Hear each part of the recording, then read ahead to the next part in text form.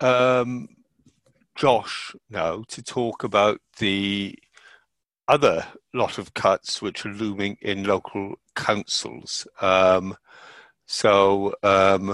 Okay, Josh, do you want to tell us about what's happening there? Well, hopefully so. What I'm going to do is copy a couple of links into the chat, which if you zone out for whatever reason, you can pretty much absorb everything I'm about to say from those three articles, though I hope to keep your attention. So, yes, I'm Josh. I'm a county councillor in Hertfordshire. I live in Stevenage, although I'm not part of the Stevenage Borough Council, which I'm going to spend a little bit of time speaking about today. I just happen to be a councillor in the same area because of the weird way that local government is tiered in different parts of the country. 7 minutes-ish is how long I'm planning to speak for, about cuts in local government. So the context, prior to the pandemic, we've had a Tory government for the last 10 years, annually slashing council budgets. Okay, this decade of austerity has really left councils cash-strapped, and that's not to say that under New Labour there weren't also big outsourcing efforts to bring the market in to take over as much as possible of local services. But under the Tories, this was accelerated alongside quite swinging budget cuts. So last year, the Local Government Association, at the LGA, the Labour section of that, initiated a campaign called Breaking Point. And as part of that, they announced some statistics, and they said, and this was last year, we need £8 billion just to stand still by 2025. So assuming that nothing changed, councils in the next 5 years needed at least 8 billion quid to continue with the level of services that are currently in operation. Okay. And then this pandemic hits. Now, this has had an enormous impact on councils. And there are, three main reasons for that. The first of which is council tax income has fallen quite dramatically. As people switch to universal credit, they don't pay as much in council tax. In Stevenage, for example, I think council tax income has fallen by about a quarter, which is a lot of money when you're talking of tens of thousands of people. Business rates that are paid to councils have effectively gone to zero because most of them are shut. And it sounds a little bit silly, a bit menial, but car parks, where councils make a lot of money now, have basically been shut for the last 8 weeks, 10 weeks. And no one's driving around, no one's going to be putting money in parking meters that councils pick up on. And you've got other situations where councils have gone into sort of private partnerships with companies to basically make some fast cash. And the situation just down the road from where I live in Luton, where the council have a big stake in the airport. Well, if the airport shuts for 10 weeks, as it pretty much has done, I would know because the flights come over my house every day at a frequency of every 5 minutes or so. When that shut down, it's about a month ago, they announced that this has led to about a £49 million deficit. Now, that's Luton Council on its own.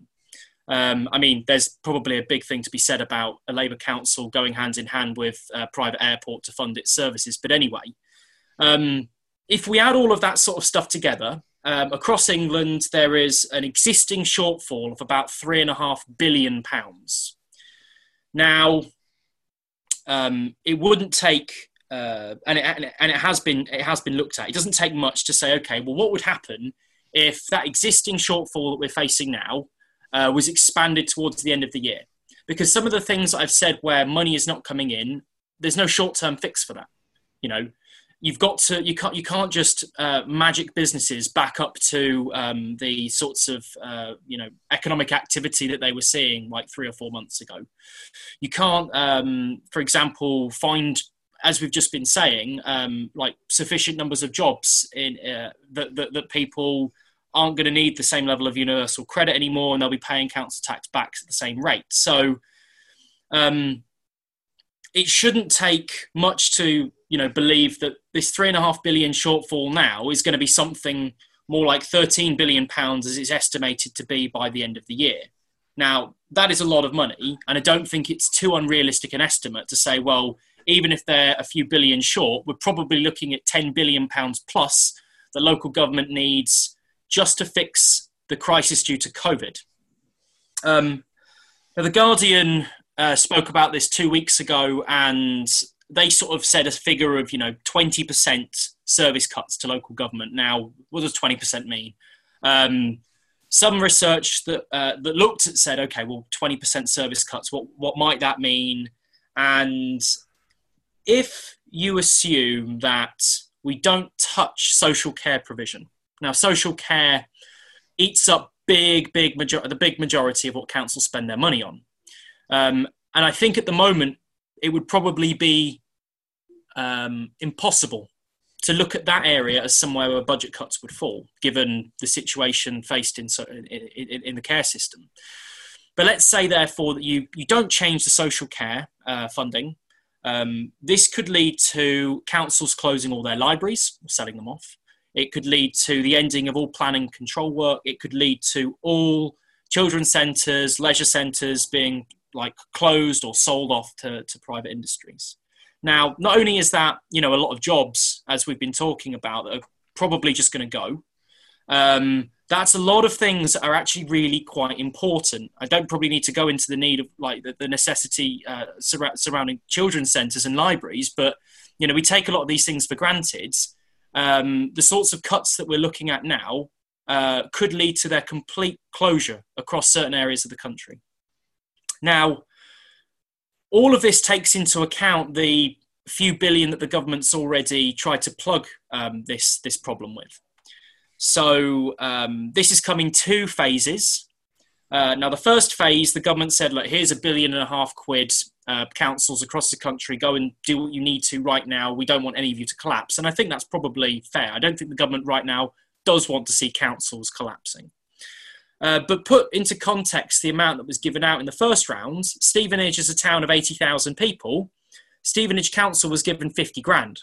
Now, could 60, 70 pence per person fix the sort of crisis in funding that we're seeing? Well, absolutely not.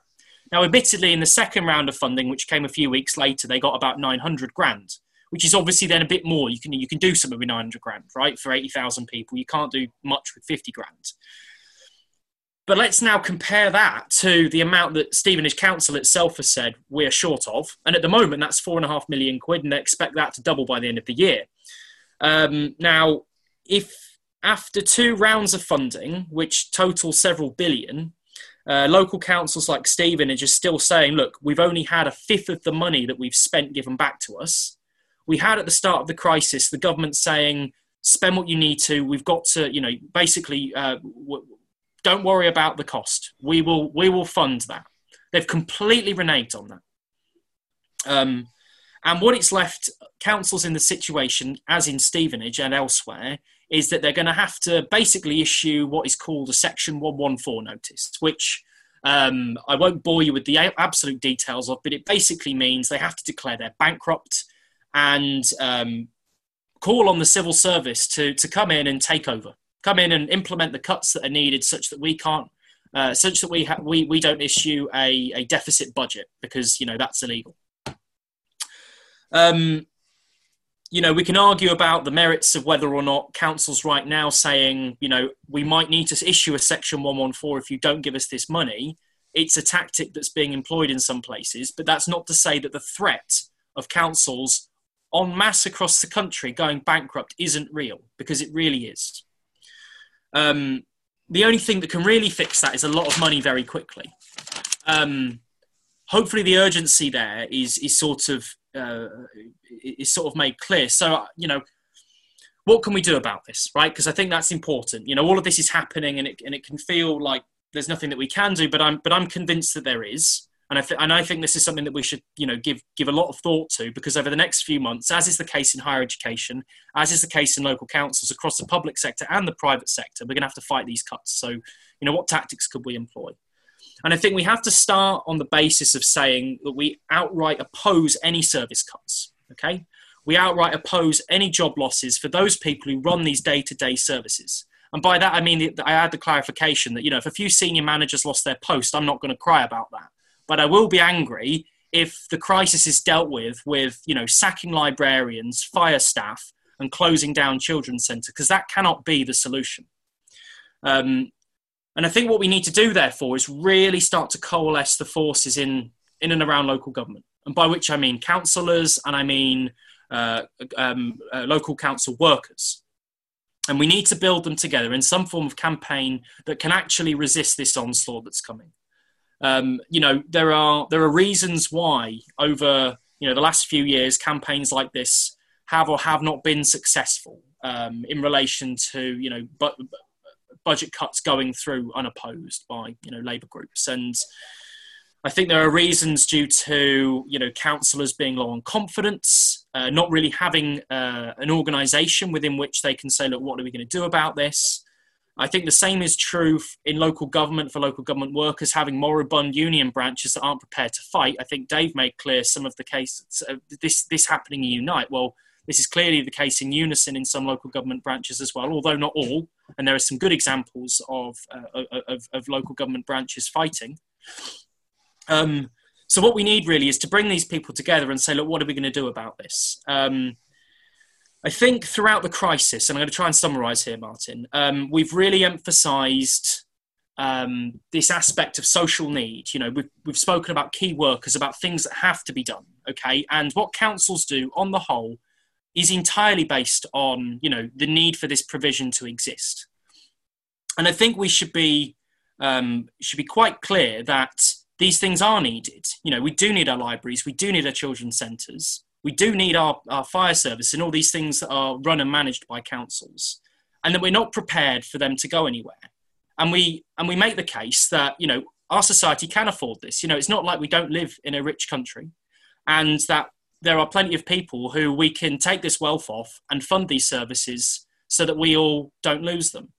I think we need to be making demands around public ownership, and at a local level, this is quite clear. And social care, for as an example of that, the way that the fragmentation over the last 2, even 3 decades of this service has gone ahead, has led to our ability to respond to this crisis to be in a worsened state.